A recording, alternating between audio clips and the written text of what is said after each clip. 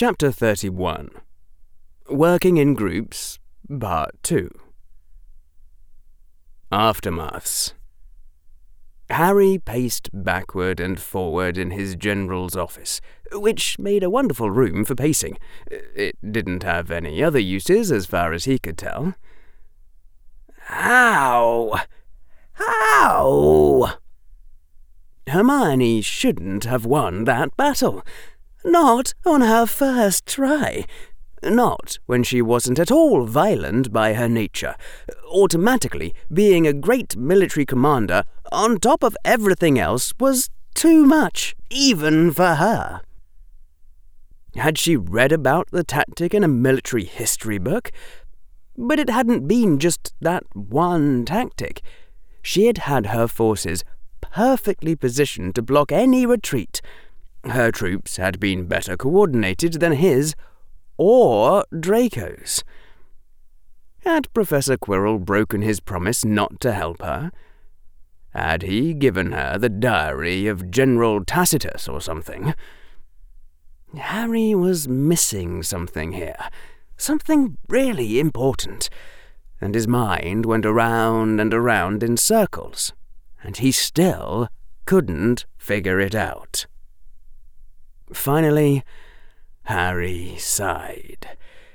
He wasn't getting anywhere on this, and he had to go learn the breaking drill hex from Hermione or someone before the next battle. Professor Quirrell had explained to Harry, his voice amused, but with a sharp undertone of warning, that no magical items except the ones I give you included Muggle technology, no matter how much that wasn't magic. Plus, Harry also needed to figure out how to bring down Mr. Goyle next time.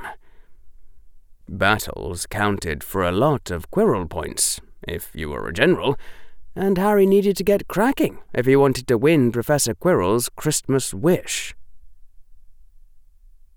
In his private room at Slytherin, Draco Malfoy stared off into space, as though the wall in front of his desk was the most fascinating surface in the world. How? In retrospect, it had been an obvious sort of idea as cunning plots went, but Granger wasn't supposed to be cunning. She had been too much of a Hufflepuff to use a simple strike hex. Had Professor Quirrell been advising her despite his promise? Or... And then Draco finally did what he should have done much earlier. What he should have done after the first time he met with Granger. What Harry Potter had told him to do, trained him to do. And yet Harry had also warned Draco that it would take time to make his brain realize that the methods applied to real life. And Draco hadn't understood that until today. He could have avoided every single one of his mistakes if he'd just applied the things Harry had already told him. Draco said it out loud. I notice that I am confused. Your strength as a rationalist is your ability to be more confused by fiction than by reality. Draco was confused. Therefore, something he believed was fiction. Granger should not have been able to do all that. Therefore, she probably hadn't. I promise not to help General Granger in any way that the two of you don't know about. With sudden, horrified realization, Draco swept papers out of the way, hunting through the mess on his desk until he found it. And there it was. Right in the list of people and equipment assigned to each of the 3 armies. Curse Professor Quirrell. Draco had read it, and he still hadn't seen it.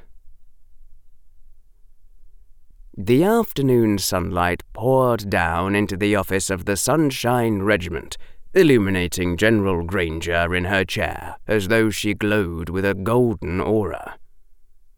"How long do you think it would take Malfoy to figure it out?" said General Granger. "Not long," said Colonel Blaise Zabini. "He may have already. How long will it take Potter to figure it out?" "Forever," said General Granger. "Unless Malfoy tells him, or one of his own soldiers realizes. Harry Potter just doesn't think like that." "Really?" said Captain Ernie Macmillan, looking up from one of the corner tables where he was being crushed at chess by Captain Ron Weasley. They brought back all the other chairs after Malfoy had left, of course. "I mean, it seems kind of obvious to me.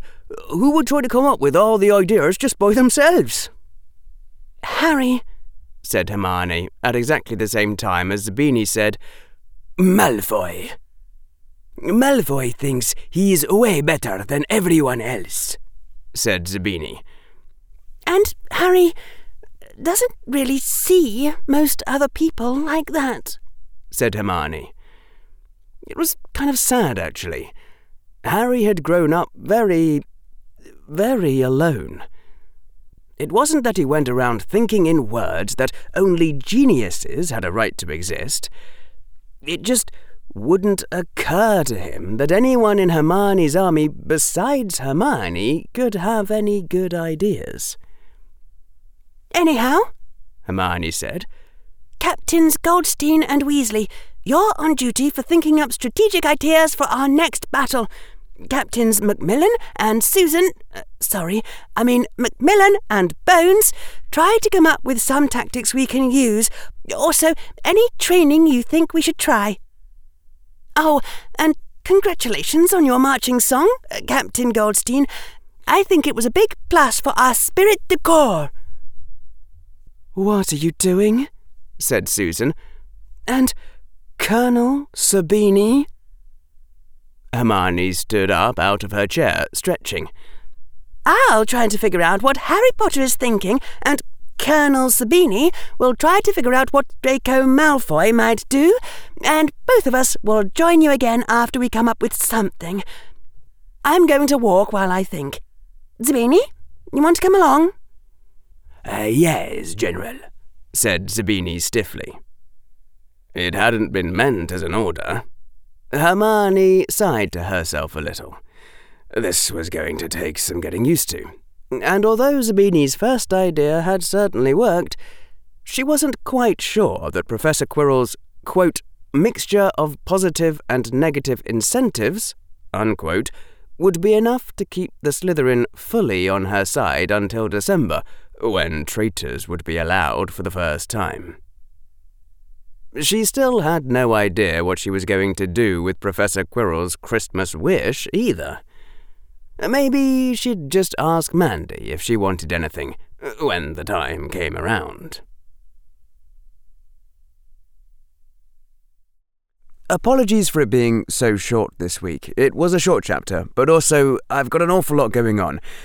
We're trying to finish Vancure the Dragon, Book 3, and Mother of Learning, Arc 2 recording starts very soon, so I've got to get all of that organised.